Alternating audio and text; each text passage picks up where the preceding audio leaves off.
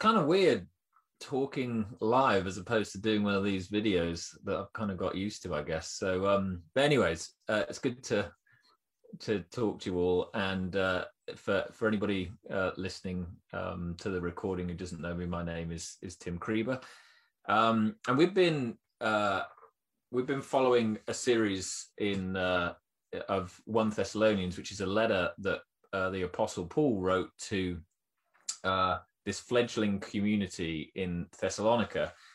And this is week 4. So just a quick recap on where we've been. So week 1, a couple of weeks ago, we had, I had introduced the series.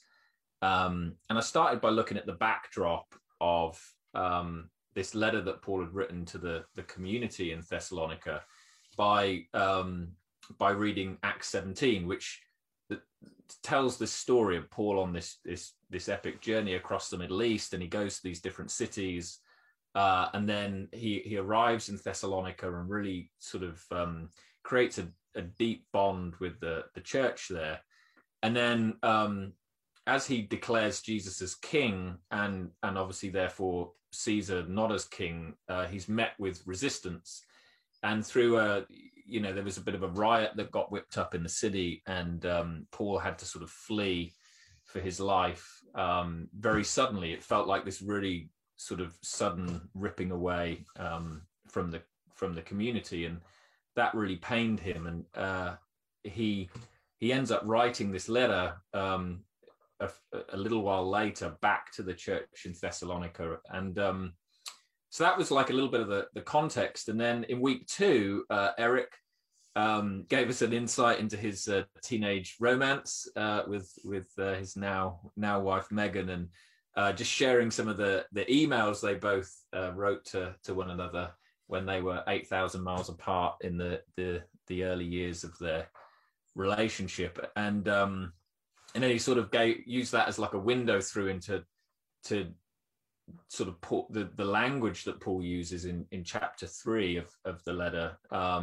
just about the longing that Paul has to be together. And then this sort of assertion, which I loved around, Eric in his letters would essentially say it's going to be okay. We're going to be back together again.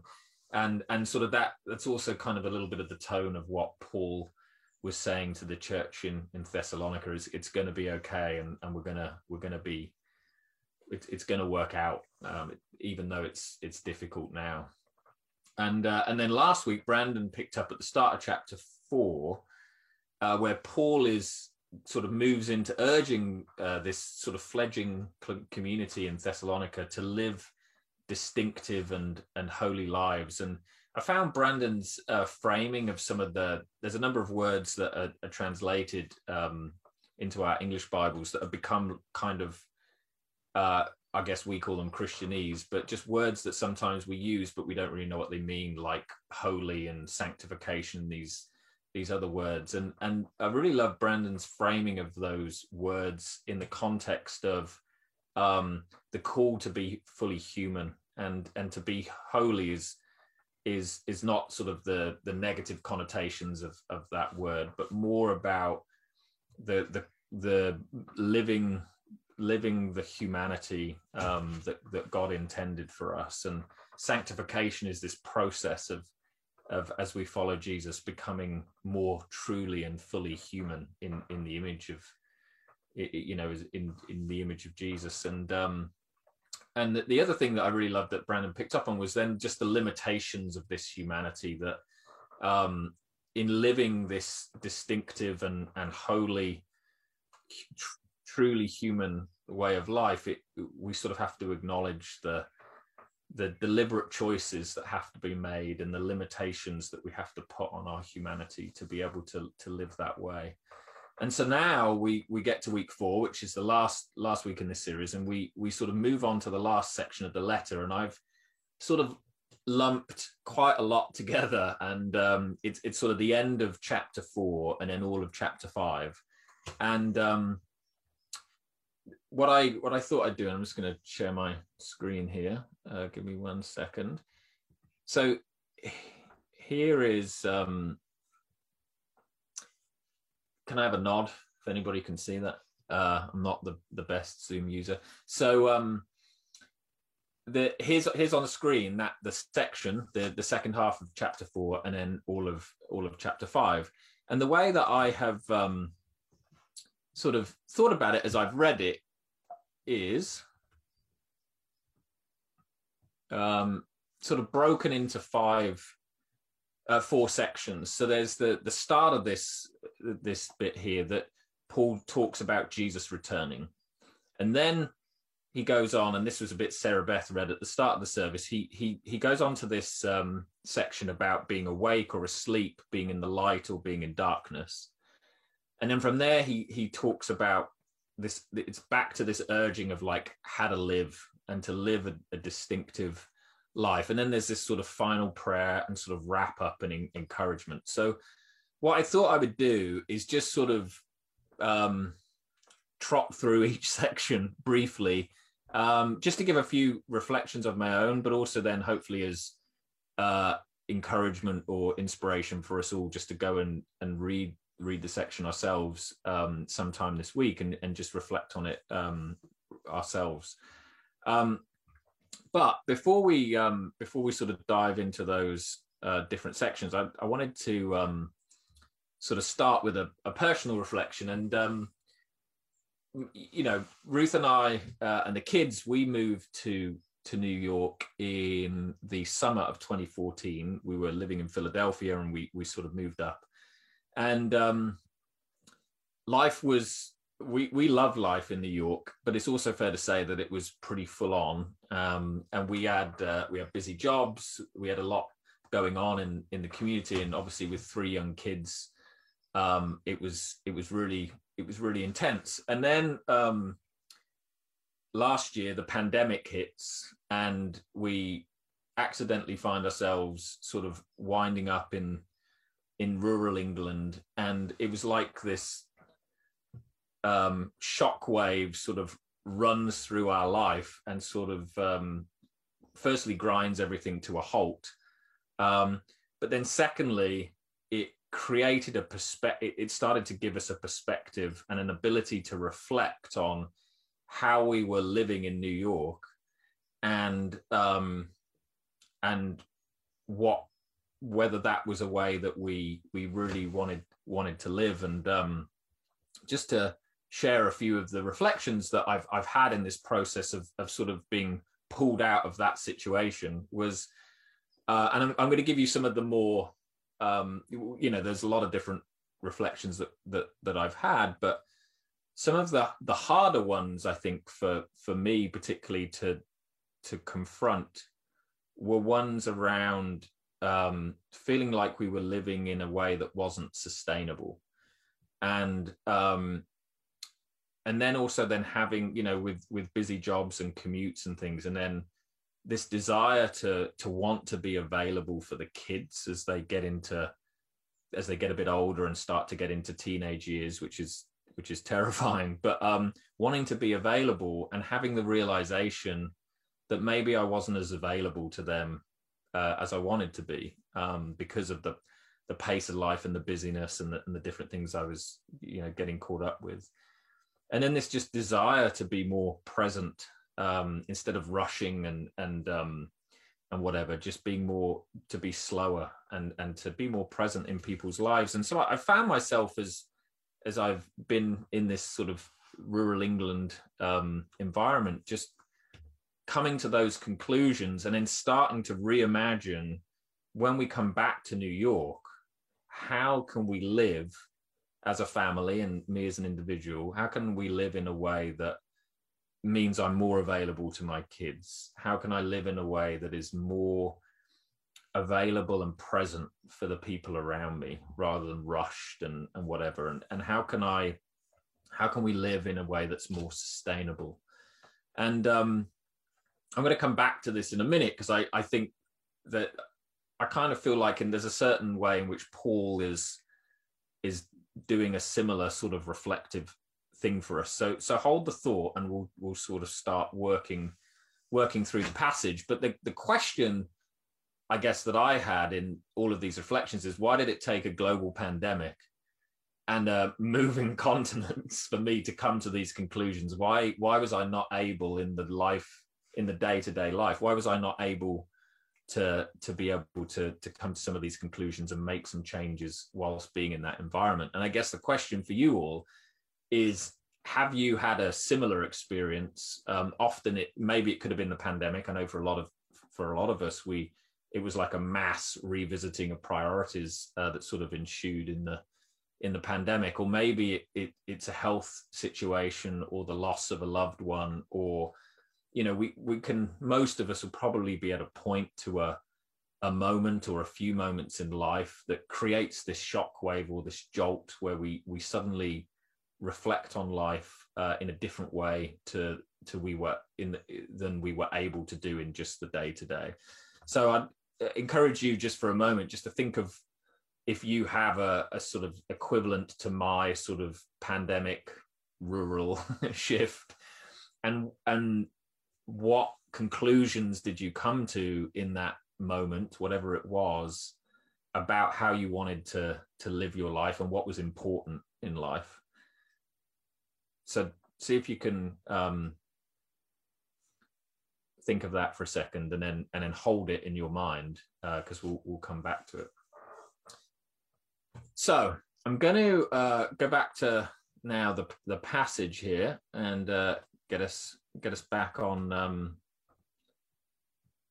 these sections, right? So I want to start. I'm just going to make, again, it's going to be brief. Nobody panic. 4 sections. It's not going to be like 20 minutes on each, but just a few brief comments on each section of this passage, right? So let me read the first bit of what he says. It says, "Brothers and sisters, we do not want you to be uninformed about how those who sleep in death, we do not want you to be uninformed about those who sleep in death, so that you do not grieve like the rest of mankind who have no hope. For we believe that Jesus died and rose again, and so we believe that God will bring with Jesus those who have fallen asleep in him. According to the Lord's word, we tell you that we who are still alive, who are left until the coming of the Lord, will certainly not precede those who have fallen asleep.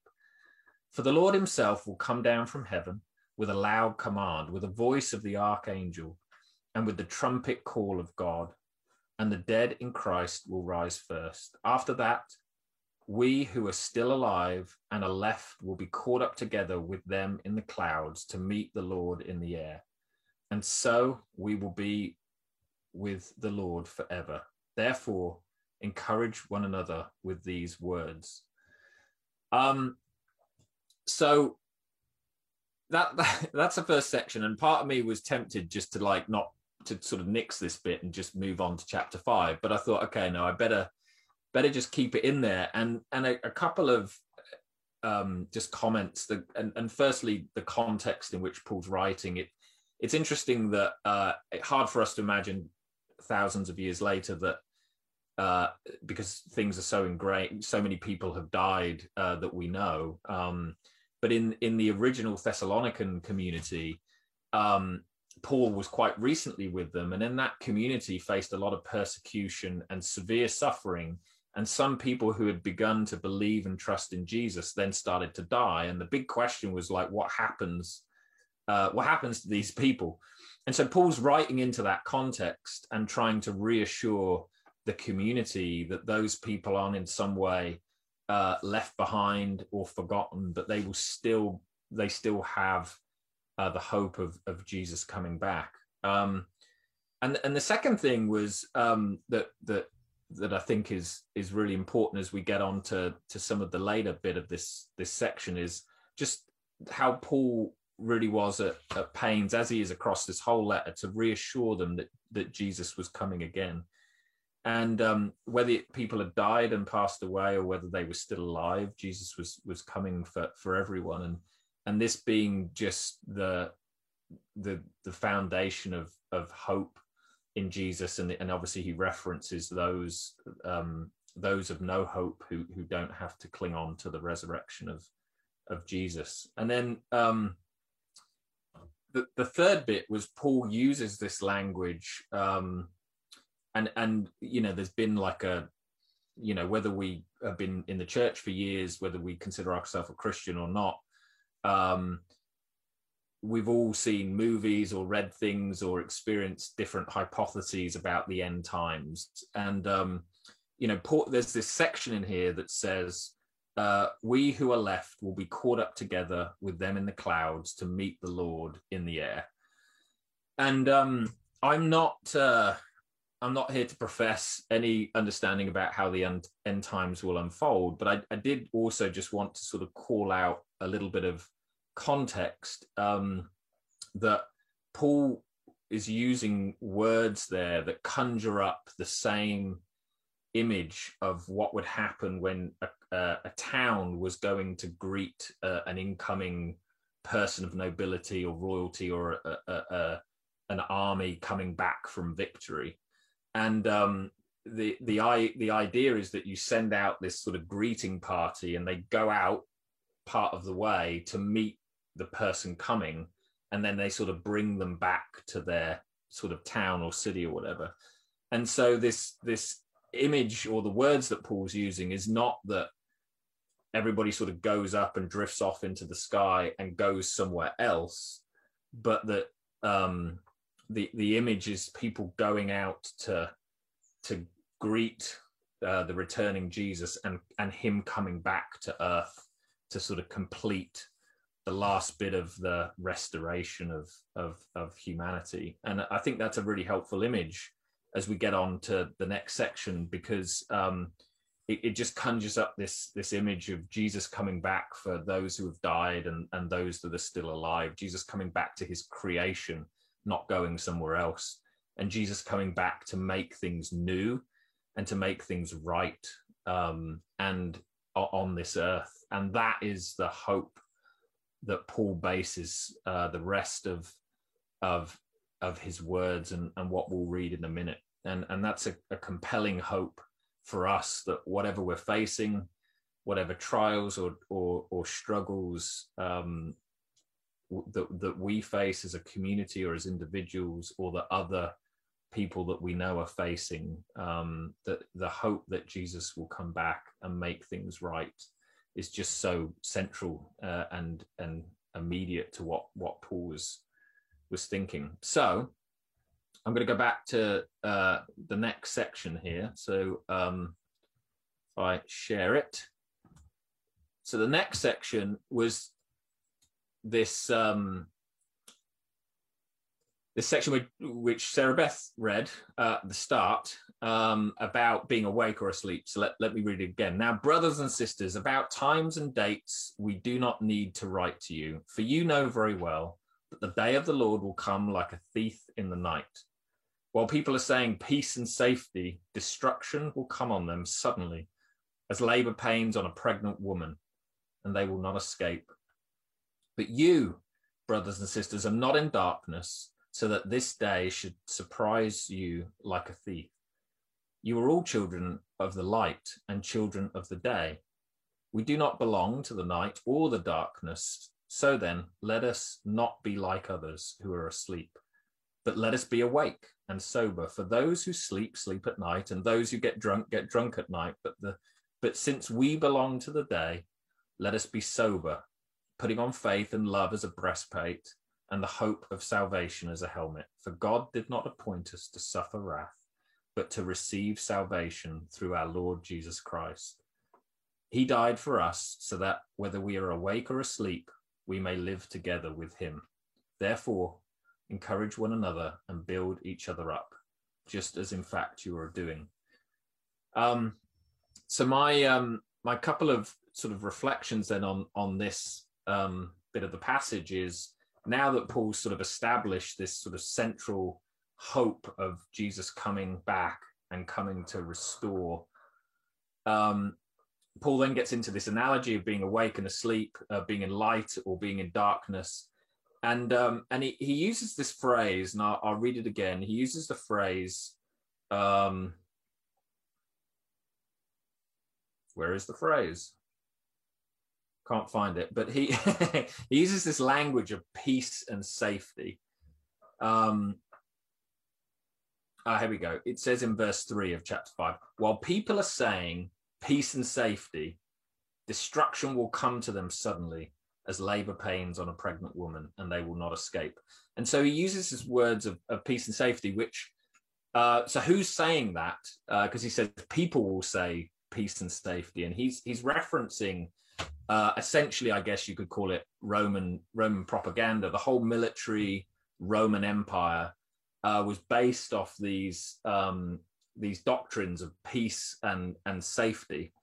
And that was the way of Caesar, that the empire of Caesar would bring peace and safety if only you got in line and sort of bought into what the Roman Empire was doing. But of course, underneath, it wasn't peace and safety for everybody. It was military conquest and suffering and persecution. And if you don't get in line, then you get put down and servitude. And so it was really peace and safety for a very small group.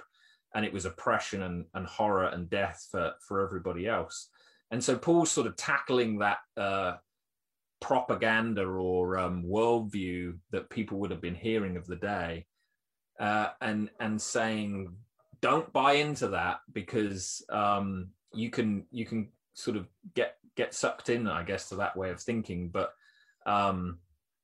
just like a thief comes in the night, if your life is built on that worldview, then it can sort of change on a dime, I guess. And so there's this sort of propaganda and this political backdrop that Paul, I think, is alluding to by using Roman language. And then he's saying, don't follow this way. If you proclaim Jesus as king, it's going to lead to a different way of living. And so that's this image of being awake or asleep, and obviously ask a question of ourselves, and this is where I sort of tie it into the story I was telling about my own journey with the COVID pandemic, where I almost, in a way, maybe it's over dramatizing it, but the pandemic and this move shook me into being awake, almost, if you know what I mean. Like, you see things slightly differently, and I feel like Paul, in a way, is sort of shaking us to be awake in the same way, so that we can reflect on how we're living maybe slightly differently. And so the next section, if I just go back to sharing, is this section about, I guess, again, Paul imploring us about how to live. And I'm gonna read that to you. He says, now we ask you, brothers and sisters, to acknowledge those who work hard among you, who care for you in the Lord, and who admonish you. Hold them in the highest regard and love because of their work. Live in peace with each other. And we urge you, brothers and sisters, warn those who are idle and disruptive, encourage the disheartened, help the weak, be patient with everybody. Make sure that nobody pays back wrong for wrong, but always strive to do what is good for each other and for everyone else. Always rejoice, pray continually, give thanks in all circumstances, for this is God's will for you in Christ Jesus. And this is, in some ways, this is my favorite part of this this sort of section that we're reading together, because Paul sort of lists out again, and he sort of did it earlier, and Eric and Brandon both talked a little bit about sections of this letter that again implored the church about how to live, and he's done it again at the very end, and it's listing out these characteristics of what it looks like to live when Jesus is king. This part sort of brings together the different parts of the letter, the connection that Paul brings between the hope of Jesus returning to make all things right, but then the life that should reflect that hope and the characteristics of it that we have up on the screen. And because of that hope that Jesus is coming back, let us now begin to be crafted into that image of humanity that Jesus models for us. And So I just want to sort of go back again to the enforced slowdown that I've had in COVID, and that shaking my ability to think about priorities and reorder the rhythms and routines of life as a result. Again, it feels like Paul is doing that here, like to shake us up to, like, are we going to continue? Are you, the Thessalonican church, going to listen to the peace and security propaganda of the Roman Empire? Or are you going to live in the hope of Jesus coming again that will look like living in a certain way? And that same challenge, I think, is there for us today. Are we going to take on the those characteristics that he lists out, and how can we do that? And are we able to wake up and reflect on how we're living today, and how do we sort of become more in line with the humanity that reflects that hope of Jesus? And so the last, so I think that's a real challenge for us to take from this passage. And the last bit of this, just to then wrap it up, of this section, is the final prayer and encouragement that sort of brings it all together. And it says, or Paul says at the end, "May God himself, the God of peace, sanctify you through and through. May your whole spirit, soul, and body be kept blameless at the coming of our Lord Jesus Christ. The one who calls you is faithful, and he will do it."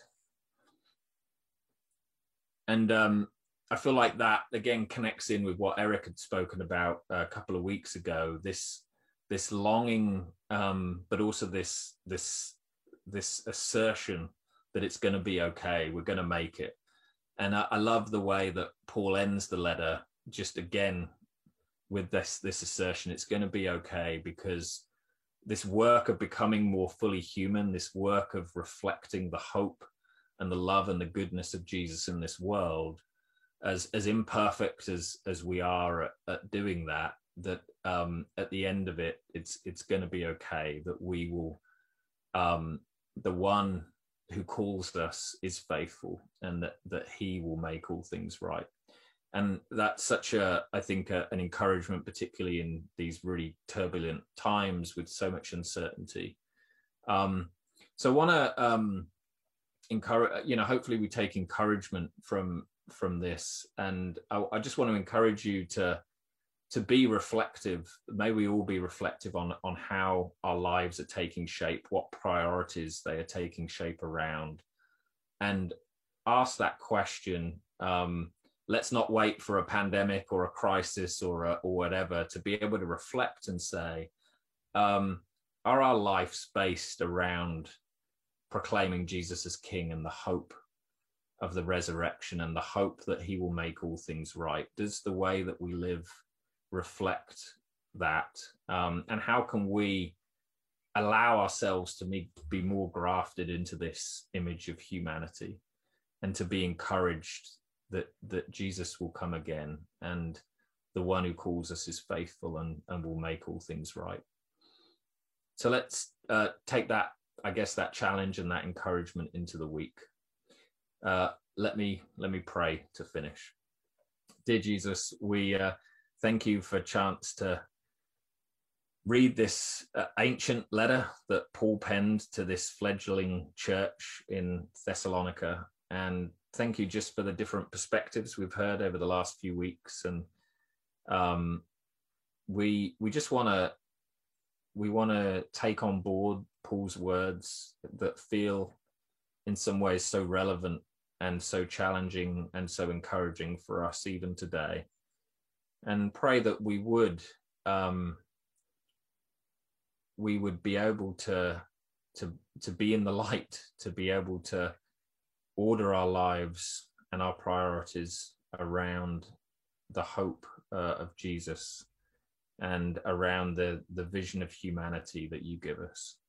So pray that you'd fill us with your Holy Spirit, that you would enable us and equip us to do that. in Jesus' name. Amen.